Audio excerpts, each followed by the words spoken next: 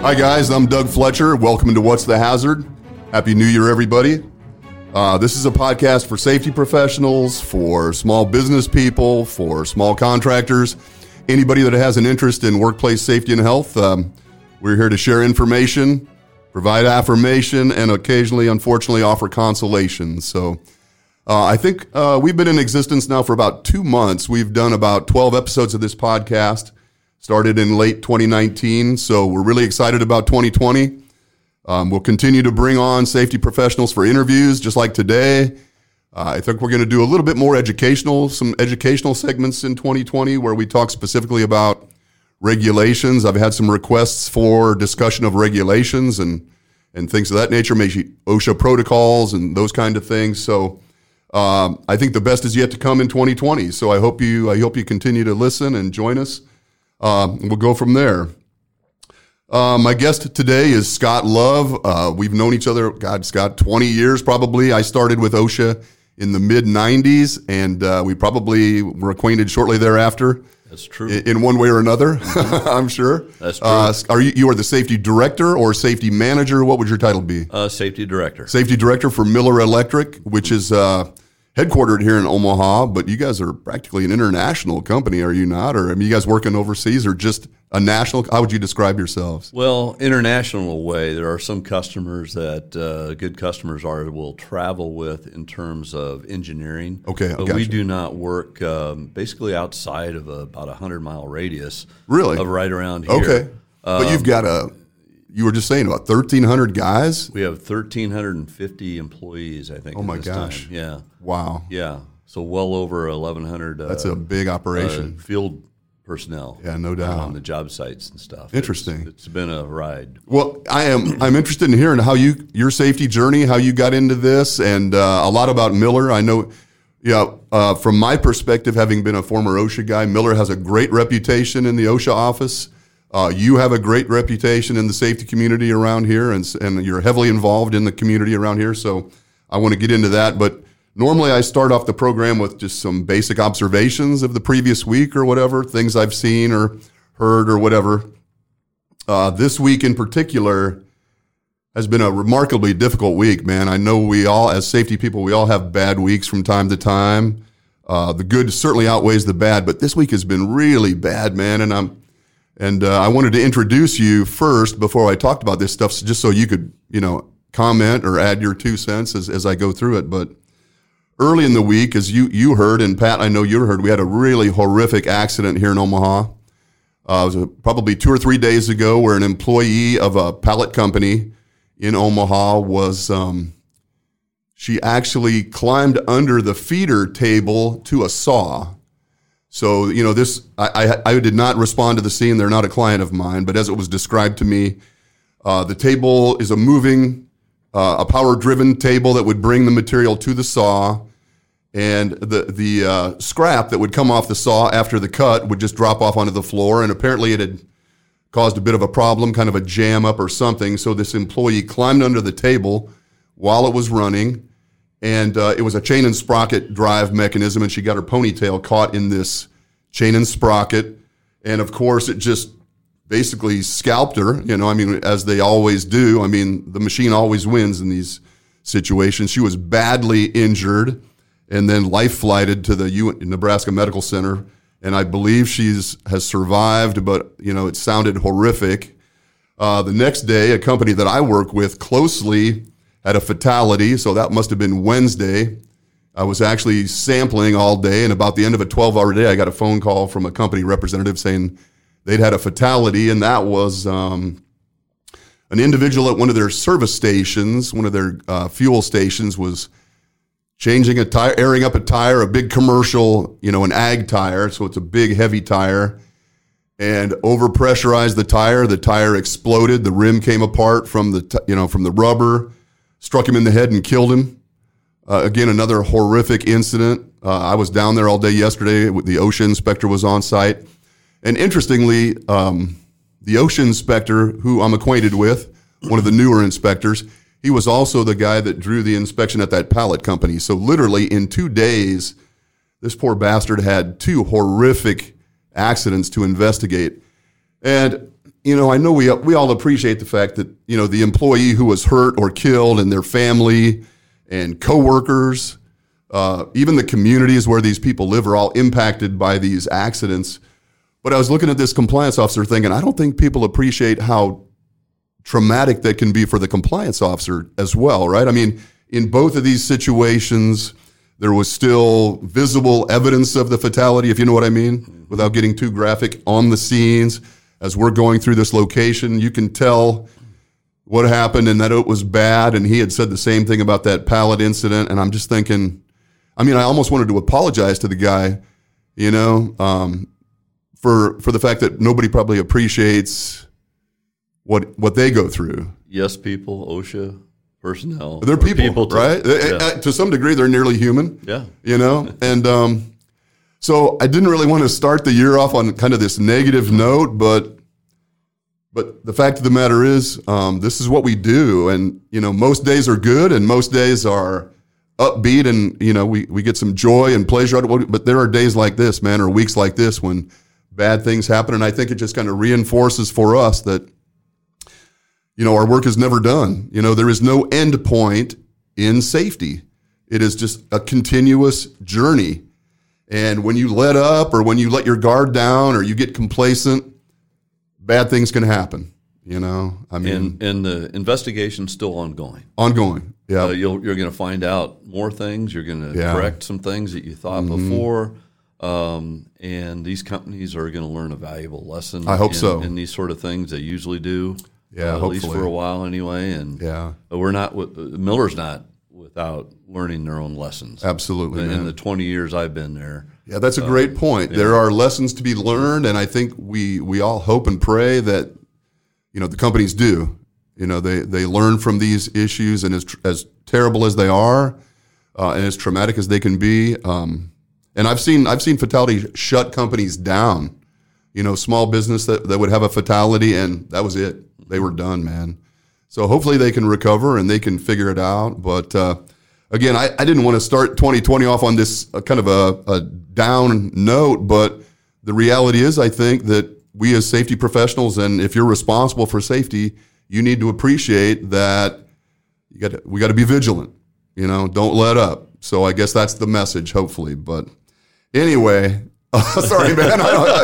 Happy New Year. Oh, my God. Yeah, Happy New Year, everybody. And so what I would love to do is just have you talk a little bit about your safety journey. Sure. and like you said, 20 years with Miller.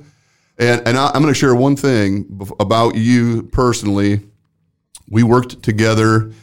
As I said, you do a lot for the community, for local safety organizations and groups, in addition to your 24-hour-a-day, 7-day-a-week job at Miller. You participate in the NECA group and other safety groups around here.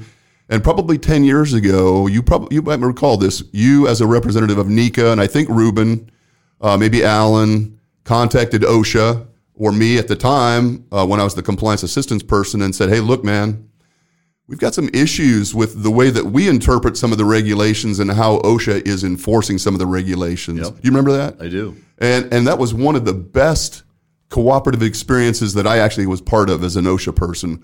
When we got together as a group and tried to hash those things out, I thought that was it's really how it should work, frankly. I think we realized that as OSHA, we were misinterpreting some stuff, and we had to change the way that we enforce some things. And man, that was incredibly valuable. And I know that was important to the contractors because they were working under the impression that they had doing it correctly, and they were being penalized for it.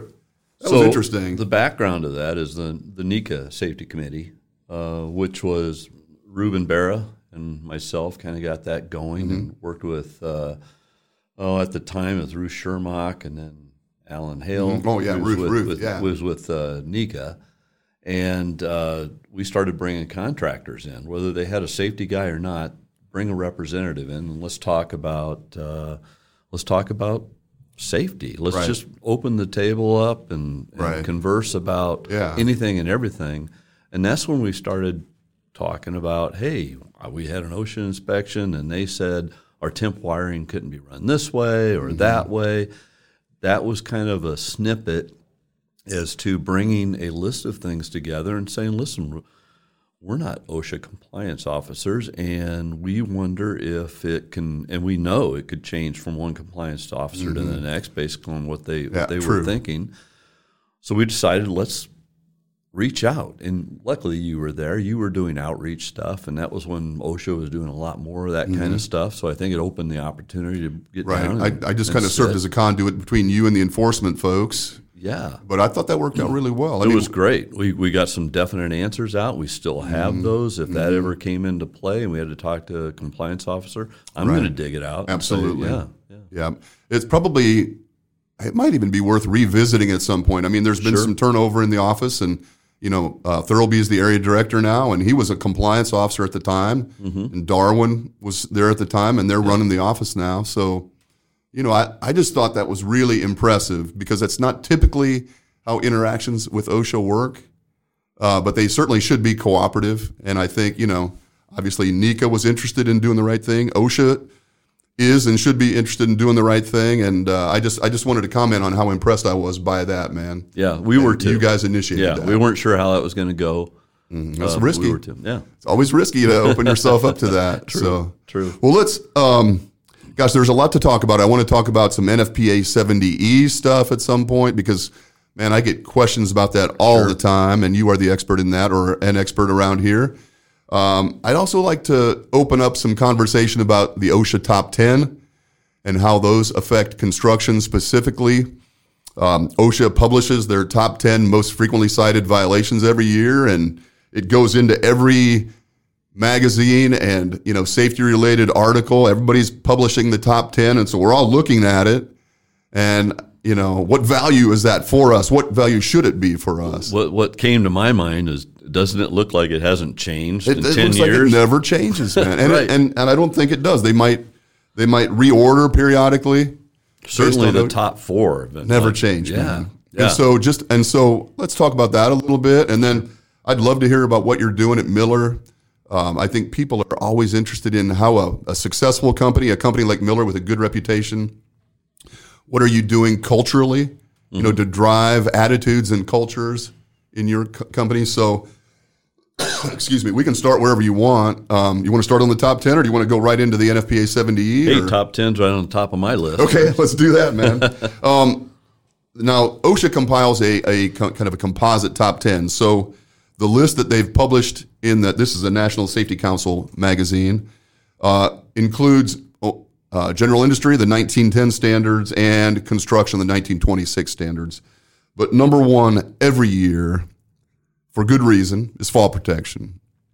More people die in construction in fall protection-related accidents, injuries, fall protection, citations, fall protection. There is some reason for obviously the focus on OSHA's part. We have the Focus 4 in construction, which includes falls, electrocutions, caught in and struck by incidents. So OSHA is looking at fall protection. I mean, there's a heavy focus on it for good reason. And so I think in large part that's why it repeats as the most frequently cited thing year after year after year. Here in Nebraska, OSHA runs that program. The inspection program is falls, overhead power lines, and scaffolds. And that's the program that they basically use to initiate inspections in construction. They drive by a site and they see somebody working at elevation. They have the authority to initiate an inspection. They see scaffolds on the site. Pardon me. Same thing. It's cold and flu season. I don't know if you guys are. Same thing, right? You got a cough drop. Thanks, man. I appreciate it. That's a great idea. I should actually have a cough drop. So, scaffold's the same thing. If they see a scaffold on a project, they can stop and initiate. And then the overhead power line issues, electrocution hazards, whether that be material handling equipment or ladders or whatever. So, there are reasons why these things repeat from an OSHA perspective, programmatically and statistically. What are you seeing? What do you guys do about, you're electricians primarily, right? Engineers. How does that impact you as a subcontractor? It does. I can honestly tell you I'm not particularly pulling out the OSHA top 10 list and really going over, oh my gosh, what do we got to concentrate on today because of that?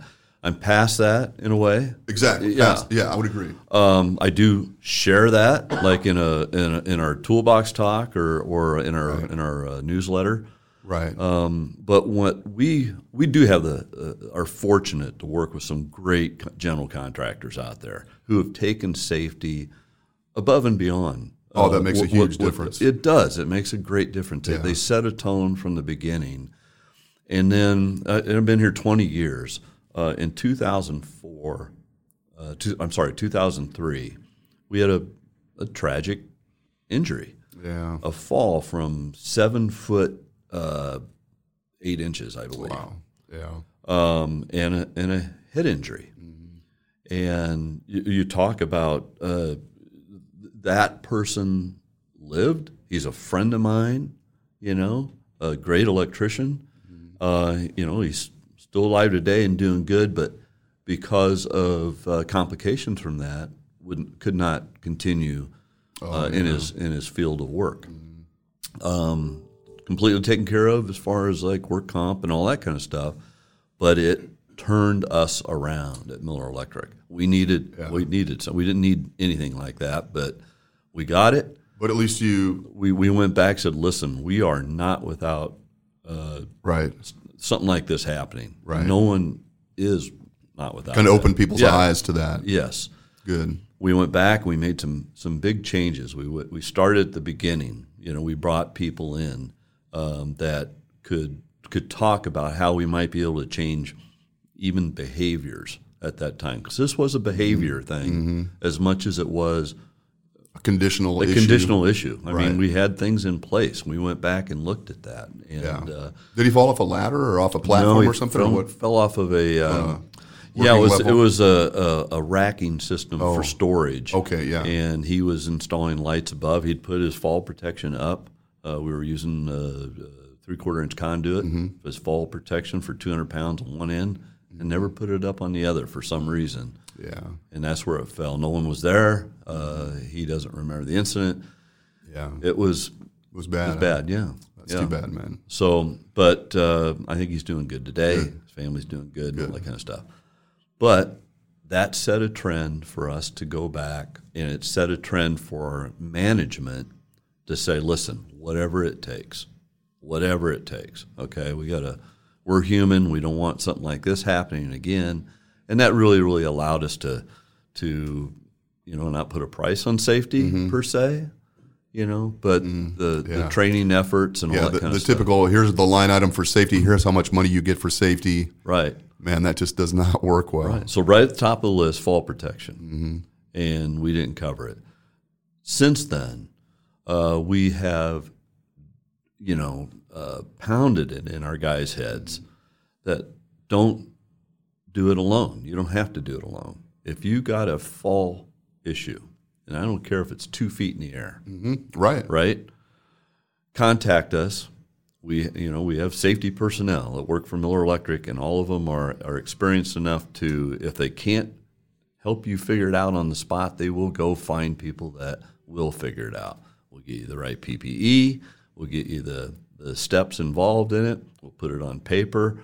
We'll contact other subcontractors that might be involved. Let's have a meeting, but stop. Let's stop and have a plan. Mm-hmm. And that's the big. That is sage advice, And if everybody did that when they ran into something that they were uncomfortable with or unsure of, and just stop and discuss it with someone else, and we would eliminate so many of these issues. Mm-hmm. And you can teach old dog new tricks, including myself. Good for you. Yeah. Well, and me as well, man. I'm an old dog, definitely, and I'm hoping to continue to learn some. You said a couple things though that I want to comment on. Sure. You said initially that you're past the top 10, and obviously a safety program that has evolved to the point that Miller's has to be beyond the top 10. But I think you will hear people, talk to people that are new to this world, maybe these small subcontractors that they don't even have a safety person, right? These smaller subcontractors, you probably deal with them from time to time. This is a good place to start if you don't have any idea where to start. It's a great place to start. I'm not saying it's not important. No, not for I completely agree with you are beyond focusing on these because you've already dealt with these things. Well, we're not beyond focusing on them. I just don't necessarily use the top 10 as a guidance to good point. Yeah, what I'm going to do tomorrow for our safety program. Right. But beyond even just the common sense part of it, because there's a reason OSHA has these listed, no doubt. But when they show up on a job site, they might walk past a small hazard because they can definitely see that fall issue right there, right? Mm-hmm. Oh, yeah. Scaffolding's just going to draw them near. They're going to look at inspection tags and all that kind of stuff. And you learn that. So why get entangled in an OSHA mess when those are easily corrected? Right. But certainly yes. And those are the things where you're starting to feel about the people that are up there and their safety. And if you can make them comfortable and safe and on the ball when it comes to thinking safety, your job's going to get a lot easier. A lot easier, yeah, exactly. And that leads me to the second thing that you said. Even if the hazard or the exposure is 2 feet, I think people get really hung up on the regulation. The regulation says if I'm above 6 feet, blah, blah, blah, whatever. It's the hazard that we need to focus on, not the regulation. The regulation gives us some guidance, but, the reality is our decisions and our considerations should be hazard-driven. So if a 2-foot fall is dangerous, then we need to do something about it. A 2-foot fall is probably one where you're stumbling and bumbling and falling into something else. Right. Yeah. With no control. Yeah. The uncapped rebar or the utilities or a piece of equipment or something. Yeah. Moving equipment. No doubt. Yeah. Yeah. That's interesting. But I think that is a great point. I see a lot of people that get really hung up on the regulation. Correct. And, we need to get beyond that. It's a big book. It is a big book. Yeah, I'm still studying and learning stuff. Yeah, it's intimidating. Focus on what you do. Look at the hazards that are in place on what you do, what the subcontractor next to you is doing. Gosh, that's important too. Yeah, isn't it? what your buddy, is he safe? Because you're working next to him, right? Mm-hmm. Let me ask you something. That's interesting. So you guys are a big electrical subcontractor. You work on some high-profile, big projects, as you said, with some really high-quality, high-performing GCs. What's the approach that you guys take when another subcontractor is the problem? Mm-hmm. I mean, they could be a bigger problem to your guys than what your guys are doing. Oftentimes, what do you guys do about? Is there a procedure that you? Yeah, we've kind of coached your guys on. What do you do with that? We've moved away from fist fights out in the field. Okay, right. Although I'm sure they still. Yeah, there's probably that's a consideration, right? No, there's if you're working with a good general contractor, you can bring it up to them. They are somewhat responsible still, no doubt, yeah, for everyone and their safety on their particular job by OSHA rules and contracts and everything else. They don't want to see someone get hurt, no doubt, they should. But you should also expect them to take action and be accountable for it, right? Hold them accountable to some degree, right? Right. But I don't expect us to be working next to that possible hazard creating subcontractor until it's corrected. Mm-hmm. So stop work. Mm-hmm. The advantage of working on these great jobs that we've done over my tenure here. Mm-hmm. Is that there's usually some size and you can usually pull some guys off and move them to a different area. Yeah, that makes sense. Yeah, and then you can say, listen, that's not going to get done. Until you get this fixed. Until we get this fixed. Oh, that's awesome, man. Right, yeah. OSHA used to live under this illusion that you would just leave, and that's not always practical. It may be the appropriate response to a situation on a multi-employer site where there's an issue, but it's not always practical. But the ability to communicate with the GC and even perhaps move your guys to a different location or work on a different element of the project or something, that makes great sense. Yeah. Just get them away from that until we get it fixed. Yeah. And we've never left a job because OSHA was there. But I do tell people we don't necessarily have to demonstrate what we're doing at the time. You can stop what you're doing. Basically, it's a good time to go and make sure your labeling's right on the temp power, that the temp power cords are correct. Pick things up. Make sure your equipment's all in good shape. I totally encourage that. Yeah, absolutely. Yeah, you don't need to necessarily be doing high risk or interesting activities that are going to draw attention necessarily. I think it's a bad idea to leave a project. Mm-hmm. When I was a compliance officer, I started in the mid '90s. It was common to roll onto a site and everybody would be gone. I'd come out of the general's trailer after our 10-minute opening conference and 400 guys are gone. The most incredible. Like turning on the light with a cockroach. It was. It's cockroaches scrambling, and that was the approach people took to. And most people don't do that anymore. Yeah. There are still a few that, and it's because they don't have a safety program, right? They know they're not doing it. Yeah, I would probably think that if you're not there and not doing it, you could argue that it didn't happen. But in this day and age, we want to work with OSHA. Mm-hmm. I mean, if you're doing it right, typically what's happening is going to be very minor, and you can correct it, and they're going to be happier than when they came on the job site for doing it. Right? Yeah. Interesting. Well, I'm going to read through. So, interestingly, my mom's an English professor. Man, I would take a beating for, Interestingly, is that an adverb? Oh, don't ask me. My mom wasn't. She doesn't listen. So, probably doesn't listen. Anyway, so OSHA breaks the top 10 individual violations down into subparagraphs so that we have 5 in each of these. I'm just going to mention a few of these under fall protection. The number one most frequently cited, the highest number of violations was for fall protection in residential construction, which is no great surprise. Right.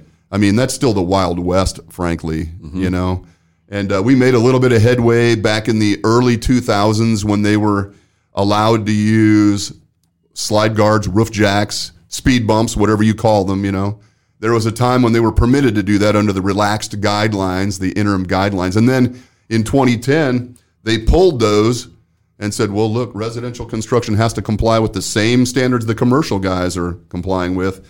And then everything went to pieces. Remember that? Yep.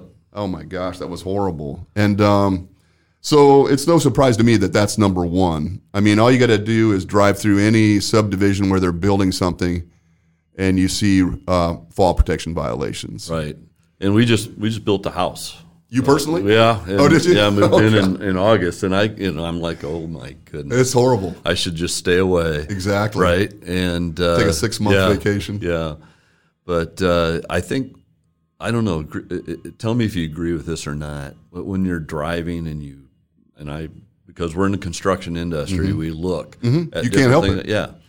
I think those strip mall locations, the flat roof deals, and all that kind of stuff. We're seeing better fall protection initiatives by those type of contractors. I do. I would agree with that. Yeah. Oftentimes they'll use warning lines on the flat roofs, and they will have them. They'll actually be taut. I mean, usually you'd see them. They were sagging and they were kind of drooping over if they were up at all. And they'd be right on the edge instead of 6 feet back or the appropriate distance back. Particularly in Omaha, because as most people that live and work here in Nebraska know, all of the compliance officers live here in Omaha. They all commute, in Omaha. They're driving around on their personal life in Omaha. So fall protection in Omaha has improved dramatically. You get out into western Nebraska, you go out to Scotts Bluff or something, and OSHA's just a rumor out there, man. I mean, but they have improved here, and they should be commended for that. But there were 2 houses built in my neighborhood this fall. And they framed the houses and they roofed the houses, and I would walk my dog every morning and stare at these guys, and my dog would bark at them, so that would kind of give me an opportunity to talk to them a little bit. And frankly, you guys probably ought to use some fall protection. I'm trying not to be a dick about it, but as a safety guy, you can almost not. You got to say something. It seems like you can't just turn your head and walk away. So I would talk to them, and they'd kind of yell, "Hey, thanks," whatever. And they didn't, but, and I don't know, man. I mean, I don't know where I used to stop a lot. I'd see something that really disturbed me, and I would stop and say something, and I'd just take a raft of crap for it, They just look at me like, who the heck are you, Right. And so I don't do that as often as I used to, but there are times when you feel compelled. You just got to say something. It's just that bad, and that's a real challenge for safety people like us, What do you do? If you wanted to move to a different topic, you know, the HAZCOM, hazard communication.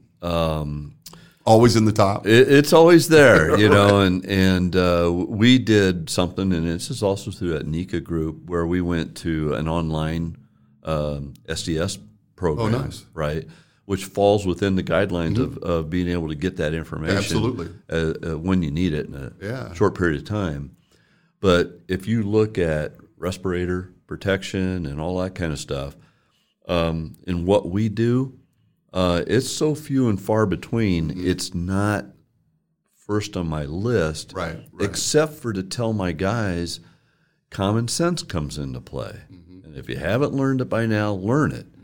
If you're working in an area and a guy's spraying something and he's wearing a respirator, probably time to say time out. Should I be wearing one? That's a good time to stop and ask a question. But they also know that guy's going to be done with what he's doing in a day or so.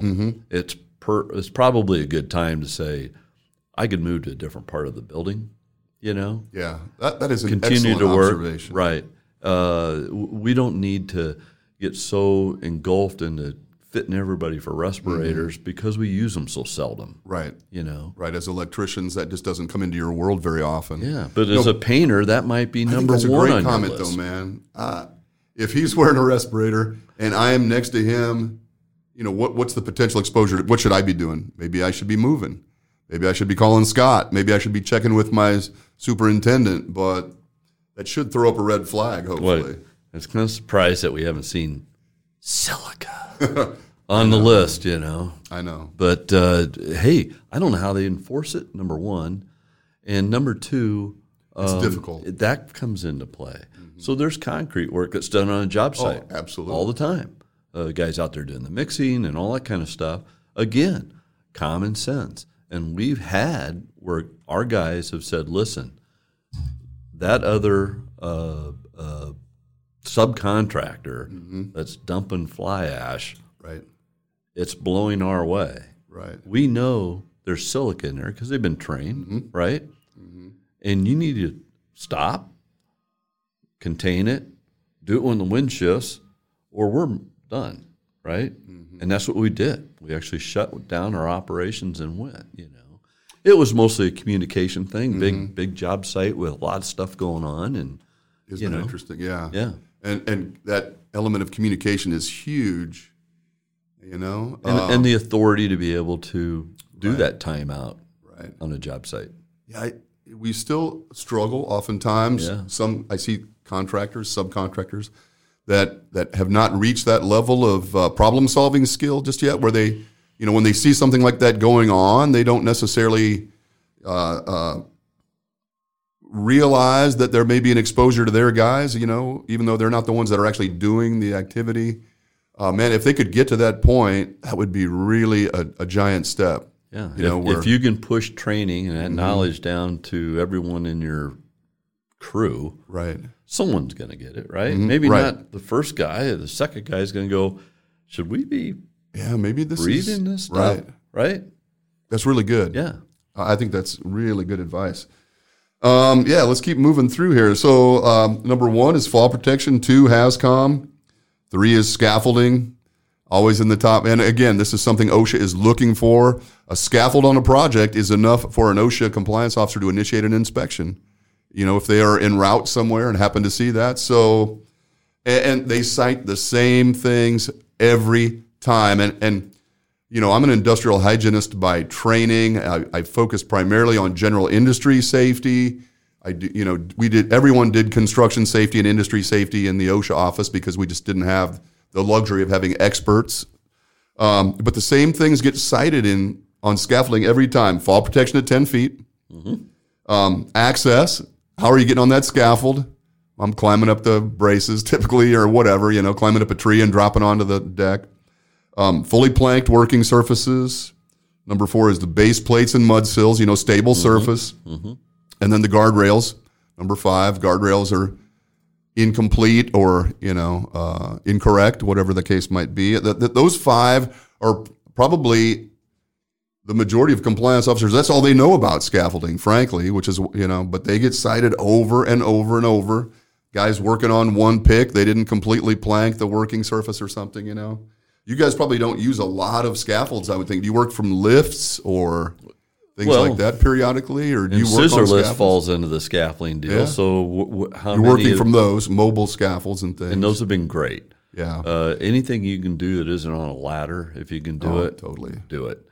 Let's talk, explain that to everybody.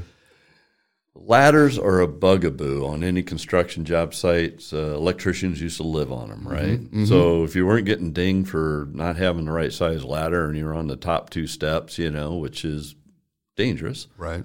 Just coming off of a ladder or walking ladders or leaning ladders. There's so many different hazards that come into play there. And even OSHA recognizes you can't do a fall arrest type deal with most ladder work, right? It just doesn't work. So if you fall, you fall, right? Scissor lifts are basically a mobile stationary scaffold that mobile stationary scaffold, that makes sense. But exactly. Yeah, it goes straight up in the air, and it has guardrails around it. As long as your feet are on the platform and you're working within the confines of that scissor lift, you're pretty darn safe. Yeah, that's great. You got to worry about falling objects, of course, and protecting yourself down below. Mm-hmm. But I think anymore people are getting more conscious of a lift and that there's someone working above there. Yeah, and you do that. And the advantages. I know there are disadvantages to lifts, and there are times when we absolutely have to use a ladder. Yep. But I'm with you. Ladders last. That is the last choice if you can use something in the alternative. Right. Because they are horrible, and they're in the top 10. Yeah, I don't know if I think they're number 6. And like the last 10 years, they've been there every year. Yeah. And you know what's most frequently cited about ladders? The 3-foot extension. If you're using a ladder to gain access to an upper level, it has to extend 3 feet or more so that you have something to hold on to when you're mounting and dismounting the ladder, of course. And I guarantee I could drive from here home, and I'll drive by 2 or 3 locations where the ladder extends 6 inches above the, Yeah. I don't know how this continues, but it is the most frequently cited ladder violation. It's unbelievable. And for general contractors that might be listening, for the ones that put the permanent stairs in and get them filled for access on the job as soon as they can, we love you. Mm-hmm. For all the other ones, please consider it. It really makes accessing one floor to the next much easier than trying to climb. Yeah, that's a great observation because usually they'll hang that staircase, the pans or whatever.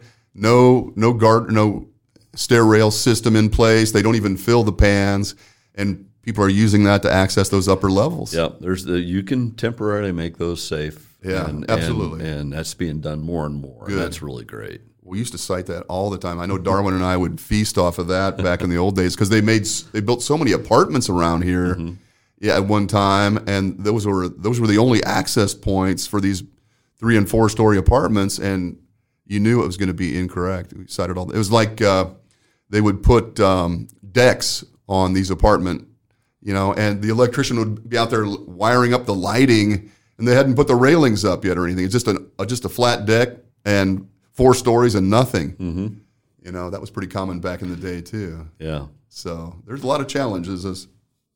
Well, let's skip the rest of this. I mean, I'm always interested in PPE a little bit. Yeah. And how you get people to comply with PPE requirements. Yeah. How you get them. I mean, I have people ask me all the time, how do I make my people wear PPE? How do I get them to wear it? Now that shocks me, but you want to comment on that at all, or do you?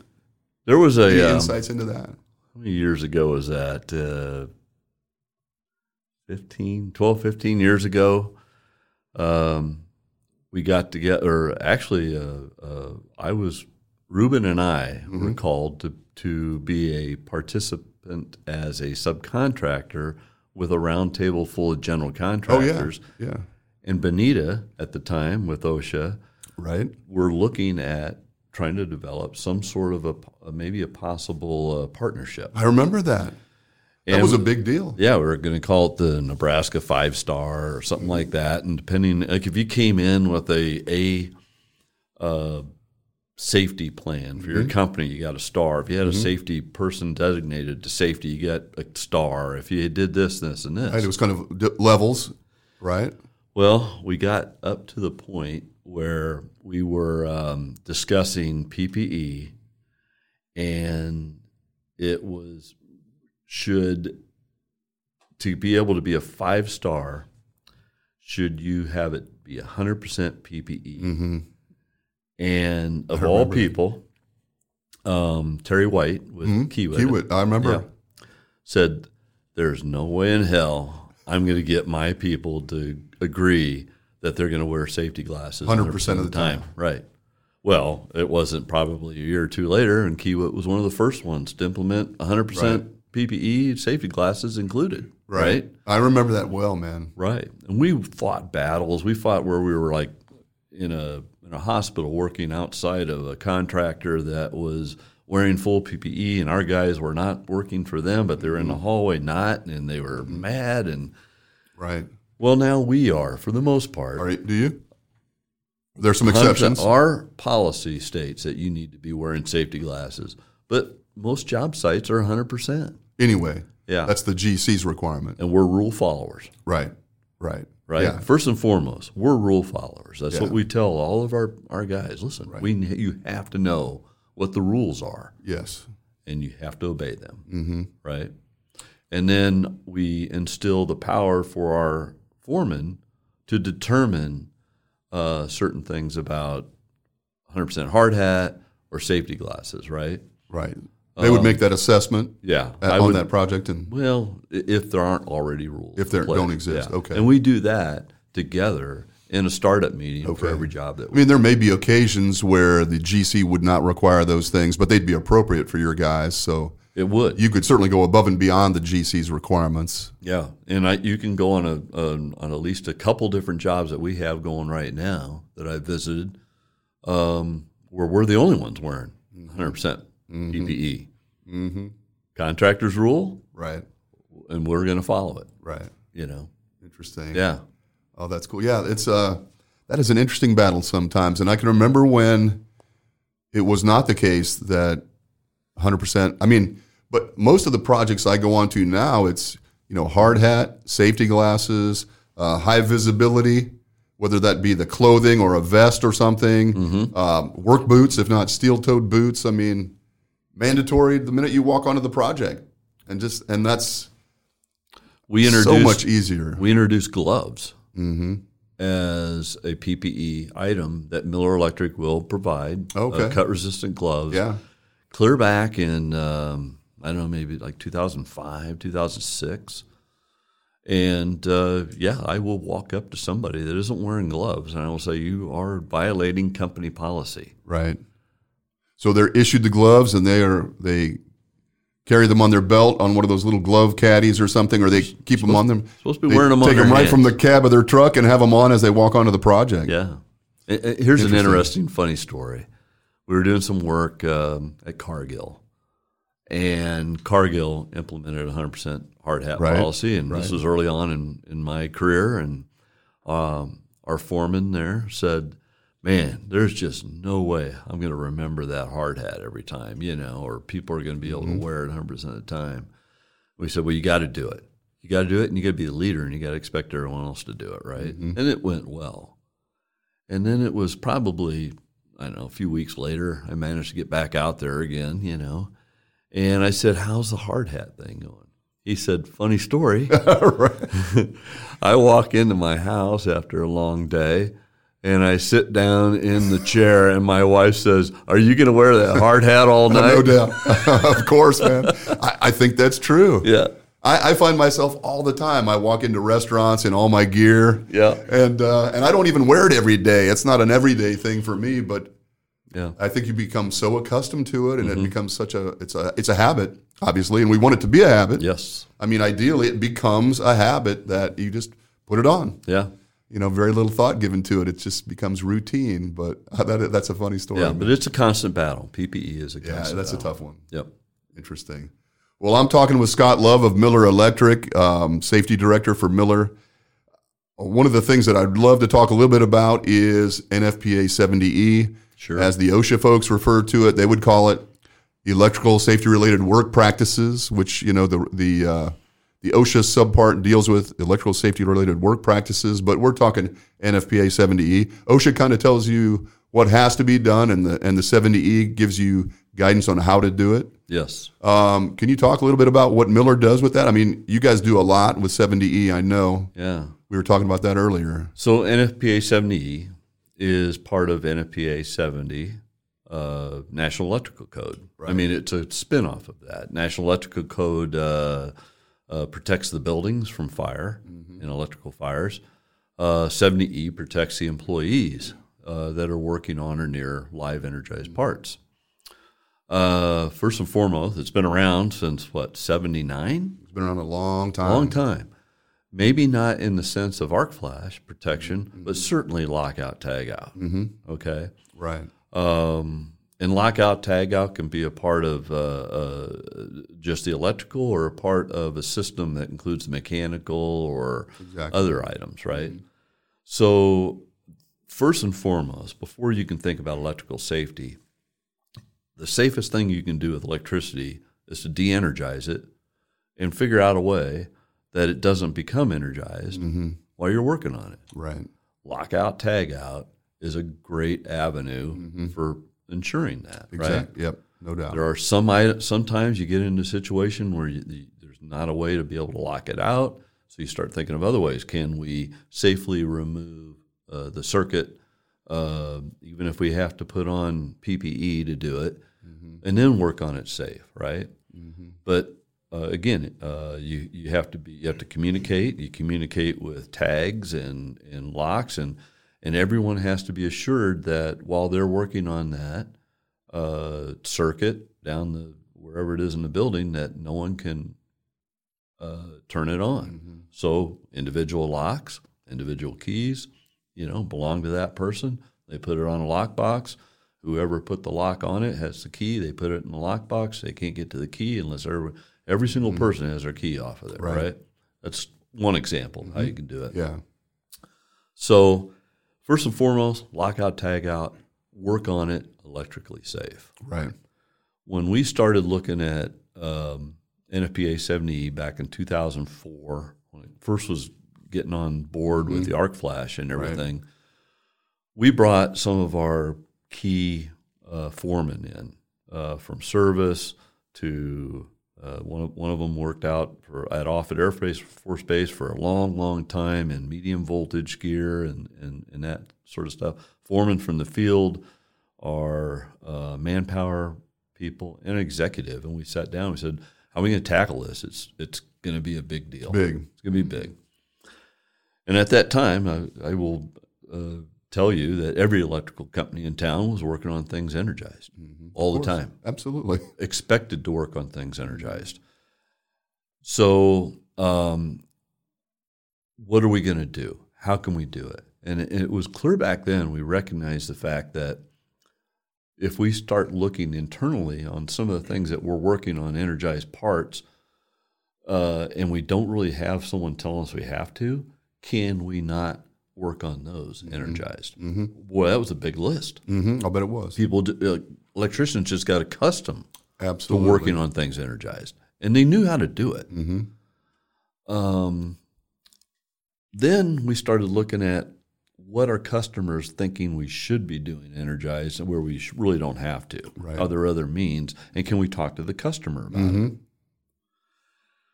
It was probably 2005, I believe, we did our first NFPA 70E class. Okay. For your guys? Internally? For our customers. Oh, really? Okay. We couldn't get past the fact that in the day and age where the customer is God because of the purse strings and the next job and the next job, we would not be able to intelligently tell them we can't work on this de-energized just because of a code, not a code, a standard. Right, a standard, exactly. Not a code, not law, right? It was not law. No. Still isn't. No, still isn't. Still is not a law. Yep. Now, OSHA's pretty much said, we're going to use it as how we go in and determine whether you're being safe. Yeah. That's enough for me, right? Mm-hmm. So now we go and we say we have to educate the customers. If they're educated, then we can talk to them about, are you going to break the law, and have us work on that energized, right? Wow, that's brilliant, man. It went so well that when we updated our electrical safety policy within Miller Electric, the first page says you will absolutely not work on anything energized, period. Then you will institute lockout, tagout, and it goes into that. Of course, then you turn the next page is if you have exceptions, to, right, then you must be basically qualified and competent by Miller Electric to be able to perform that work. Right. Because even if you're a journeyman wireman, been working in the trade for 20 years, and you walk up to a piece of equipment, open it up, and thinking you can work on it energized because you know everything about doing it, you're not qualified based on the steps you need to take with NFPA 70E. Right, and it's not based on your own personal impression of your skills. It's based on Miller's determination. In NFPA 70E, they state that you need to have a meeting. There has to be a meeting of information, and it should include the employer, the employee, and the contractor, contracting employee, right, or the owner of the equipment. So when they get through with this class, the owners and their maintenance people and stuff like that, I'm going to list it here. Some of the questions that generally come up in this are answered, Right. So, of course, I won't be able to find it here. But oh, you're all right, man. Yeah. No, I think I am really intrigued by that concept because I deal with people regularly that they claim they have to work on stuff energized because the customer would not like it if we de-energize it. But the idea of training the customers has never even entered their minds. Yeah, they want to know. I love that, man. What's my responsibility and accountability, right? So they want to know that they're not going to get in trouble. Number one, absolutely, right? Because we'd be all lying. We'd all be lying if they cared as much about our employees as we do, right? Yeah, we know they don't, but they're certainly concerned about their culpability and if there's an accident or right. And we don't, no holes barred. We're in there saying, listen, if something happens, OSHA's called out, right? There's lawsuits that come out into play and this sort of thing. They're going to want to know, what did you do to vet that electrical contractor to make sure that they knew everything they were doing it safe, right? You don't have to do it, but you need to get the information from them on the steps they're going to take to ensure you that they've got everything. And they certainly don't want to be an obstacle to the company doing it correctly. No, and maybe not intentionally. Yeah. So over the years, we've even had a customer that's called us and said, "We don't think you guys are doing it the right way safely." Oh, yeah, really? Yeah. And matter of fact, they were right. Interesting. So, yeah. Wow. Yeah. I love that, man. So what we've done is we've said, listen, we got right now like 1,100 electricians out there. Do I want to make sure 1,100 electricians are able to go in and do things energized? Not really. It's monumental. It's too big. Yeah. Let's have a group of guys that are well-trained that we could pull from one job and take them to the next one if we have to, right? Because we're doing so few and far between this energized work. Now, if you have to test equipment, it has to be energized. If you're testing for voltage, you got to have voltage, right? Yeah. So there's those sort of things. And that's a different level of exposure. It is. So but you have a plan, and that plan is getting more sophisticated as we go. And these plans are including what if something happens and you have to back out? How do you safely back out of this thing, right? Because I don't know if you're familiar with electrical equipment, but if it is not maintained properly, it could be a time bomb. No doubt. So if you get so far into this thing, you realize, hey, this is a dangerous situation. time to back out. Well, I've been on a lot of old grain facilities where the electrical is just a time bomb waiting, and it hasn't been activated or utilized for years and years and years, and it's still energized, and those things scare me to death, man. Please don't flip that breaker that hasn't been flipped in 20 years or whatever, Yeah. I know enough to be afraid of electricity. Yeah, me too. I use candles at my house. We don't even have electricity. That's safe. Exactly. Yeah, those open flames, much safer. Yeah, exactly. Well, keep going, man. That's really interesting. So you were training your customers, so you have gained some ground on that, it sounds like. Your customers appreciate. That's been was a great way. And that wouldn't have happened if we hadn't just said, are we going to do this and not we're going to teach everybody that we aren't going to be working on it energized and then just have to turn around and do it for the sake of keeping the customer or whatever. So it worked out great. So you have certainly restricted or limited the number of things that have to be done live. And that was step number one. Well, or at least we sit down and the first question is do we have to work on this energized? Sometimes the answer is, yeah, I think we do. Well, have we really looked into it? Is there a way that we can maybe wait until holiday night and when no one's in the building and we could shut this down safely and work on it? Because here's the problem. Think about this. You're an electrician, right? You are gowned up with a PPE. You're working on a 480-volt bus or right near it, right? One false move with a piece of equipment or yourself, you'd be electrocuted, start an arc flash. And I don't think you want to be a part of an arc flash even if you're wearing the personal protective equipment, right? So what are you going to do? You're going to be nervous. You're going to work really, really slow, right? If that thing's de-energized, you don't have nothing to worry about. Boom, you get in and out of that thing quick, right? And probably right? The other thing is, and customers need to know this, if something happens, something's dropped in there, a metal shaving flies in, whatever. Screw, whatever. Someone's left equipment up there before you open up the thing, something falls in, right? Your power's going out. Regardless if anybody gets hurt, you lose the power anyway. So you might as well just think about it ahead of time and safely shut it down. Where you can get your computer safely shut off or on backup power or move it to a different circuit or whatever. That's an interesting consideration. Those are some of the things you sit down and you have conversations with each and every time you plan on working something energized. Well, so that addresses the issue of your guys working on energized parts. What about the piece? You guys do the arc flash analysis. You do the shock analysis. You provide those. We do. So we have a department that's in a subset of our service department. We have a TEG franchise, which can do anything from go into your building and it's old equipment, and we assess it and we'll bring it up to date as far as the maintenance and everything, and then put a guarantee on it.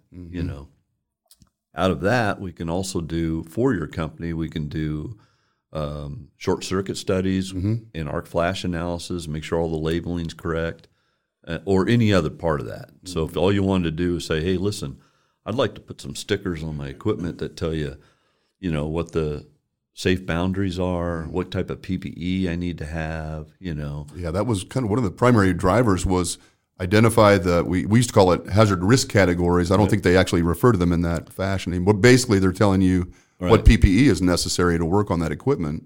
True. And we can do that. So we can go in there, we'll do basically a survey of all your equipment. We do the calculations, and that's all given to you in a nice little printout. Electronically, and it's important to know that if you change something, if you hire an electrical company to come in and change something, you have to redo that sticker because it's probably going to affect it. Going to change. Yeah, you don't want the wrong sticker up there. No, right, absolutely. And then training, I would assume that you guys then... Training is, so if someone hires us for that through the TEG department, training's included in that for the staff. That's part of the deal? Yeah. Oh, good. And it's a complete... certified training for arc flash, and And we do that with a partner of ours. His name is Bob Weber. Do you know Bob? I know Bob, sure. Yep. And we've used him for a long time. So he knows where we're coming from. He does plugs for Miller Electric all the time. Nice. It's great, you know. Yeah, that is nice. And he will help us on our assessment of our electrical safety program. Well, so what do people need to know about this assessment that they don't? I mean, there was a period of time, and probably to this day, where people are just kind of afraid of this. I mean, it's big. As we discussed, there's a lot that goes into the assessment and the calculations, and it's not something that you just do in an afternoon necessarily. So a lot of people have just kind of ignored it, hoping it was going to go away, and obviously it's not going away, and it's very important. So what just in general, to the guy out there that's struggling with this, what do you tell him? Well, it's important to know that NFPA 70E still allows you to do the assessment case-by-case basis, right? So before you go in, if you're not going to de-energize it and go in there and work, you have to work on it energized. You can do that assessment. At that time? Yeah, based off of their tables and stuff like that. They still allow you to do that. They do not, it does not say you have to mark on the equipment. I didn't know that. Yeah. Okay. Yeah. I think it's coming there. I think it's going to be there, you know. You're right. They've taken out the risk categories. So you have to determine exactly what the PPE, what the calorie ratings are per square inch as to what type of a PPE you're going to wear. But having said that, that requires that you're utilizing an electrical contractor that understands that. Right. You know? So if you want to get down to the bare basics, because mom and pops are not going to be able to necessarily afford to have someone come in and maybe do all of that, you know. Right. But so they don't necessarily need to preemptively do the entire facility.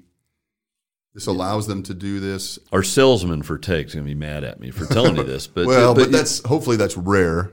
Hopefully the mom and pop is the mom and pop, but these bigger companies, the bigger industrial facilities need to do this. I think do they not? I honestly think that if you're going to put a true electrical safety program in place for your company, part of that should include short circuit analysis, updated one-line drawings at the very least, and an arc flash study. Right.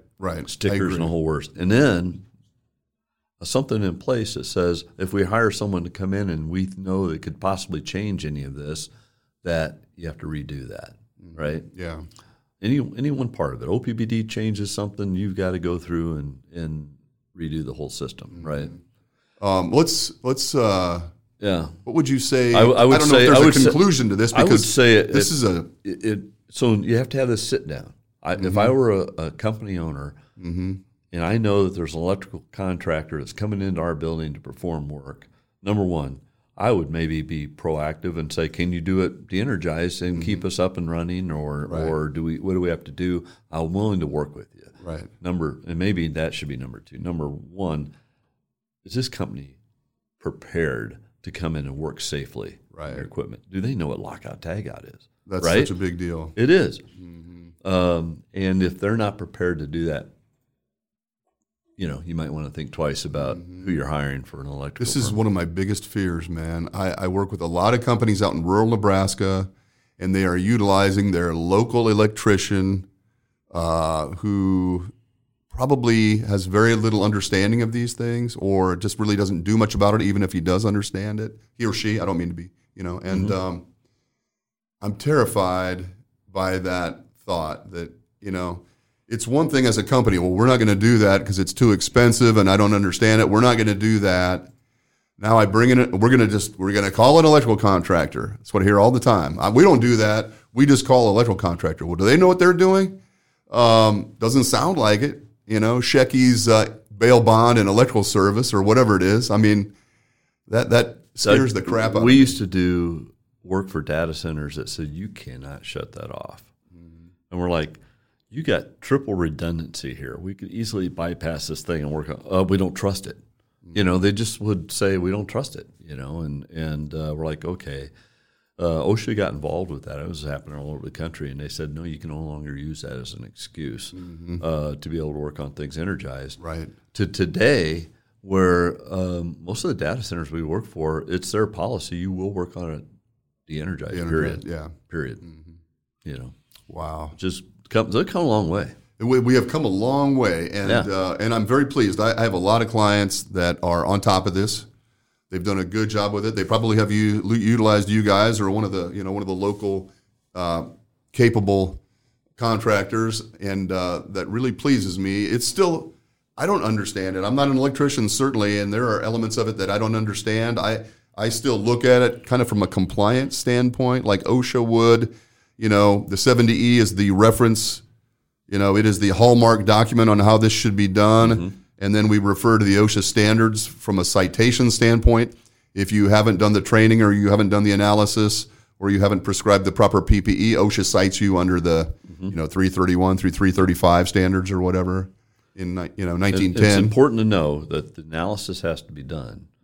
It could be done right there before you start working. Right, at some point, before the work is performed, whether that's whether you put a sticker on it or not. You have to have some sort of. Anything else before we wrap up? I know we haven't even scratched the surface of what we talked about, discussing. But anything that you want to conclude with about safety in general, or 70E, or anything like that? I would probably say that if this is information going out to other people that are struggling, trying to get things off the ground and going, I was there once, right? Yeah. Great company to work for. They said, here's whatever you need type thing. You never had a budget since I've been working there. It's incredible. If you don't have that from your employer, see if you can get it, because it's that important. I'm not crazy. You and I have talked about walking safety people with their resumes in hand, or they're just talking resume all day long. Mm-hmm. That doesn't get you anywhere unless you can be practical with what works for your company. Right. There has to be an element of that. Yeah, I understand. But the idea that we just approach safety as we need changes or elements or implementation, rather than just the idea of budgeting safety has always perplexed me. We've got $20,000 this year for safety, so let's get all $20,000 worth of safety this year. Well, what if we need more? What if we need something different? I know that's the reality oftentimes, but it's still kind of, I struggle with it a little bit. But I really appreciate you having me on here. Well, we got more to cover, so hopefully we can do it again. Yeah. If I wasn't so just afraid of the total anarchy that would probably result, I'd love to have you and Ruben both in sometime. That'd be fun. We've sat across the table from each other many times, so let's plan on doing it again when you have time. Again, thank you, Scott, for being here. I sincerely appreciate it. The information is fantastic, and we'll continue to put it out as we can, and hopefully it's valuable to the folks listening. Thank you, Doug. Keep up the good work, everybody. As we talked about in the beginning, this is serious work. It can certainly be enjoyable and rewarding and help pay the bills, but it's serious work. So if you need some help, reach out to somebody. I'm going to post Scott's email address, contact information on the website.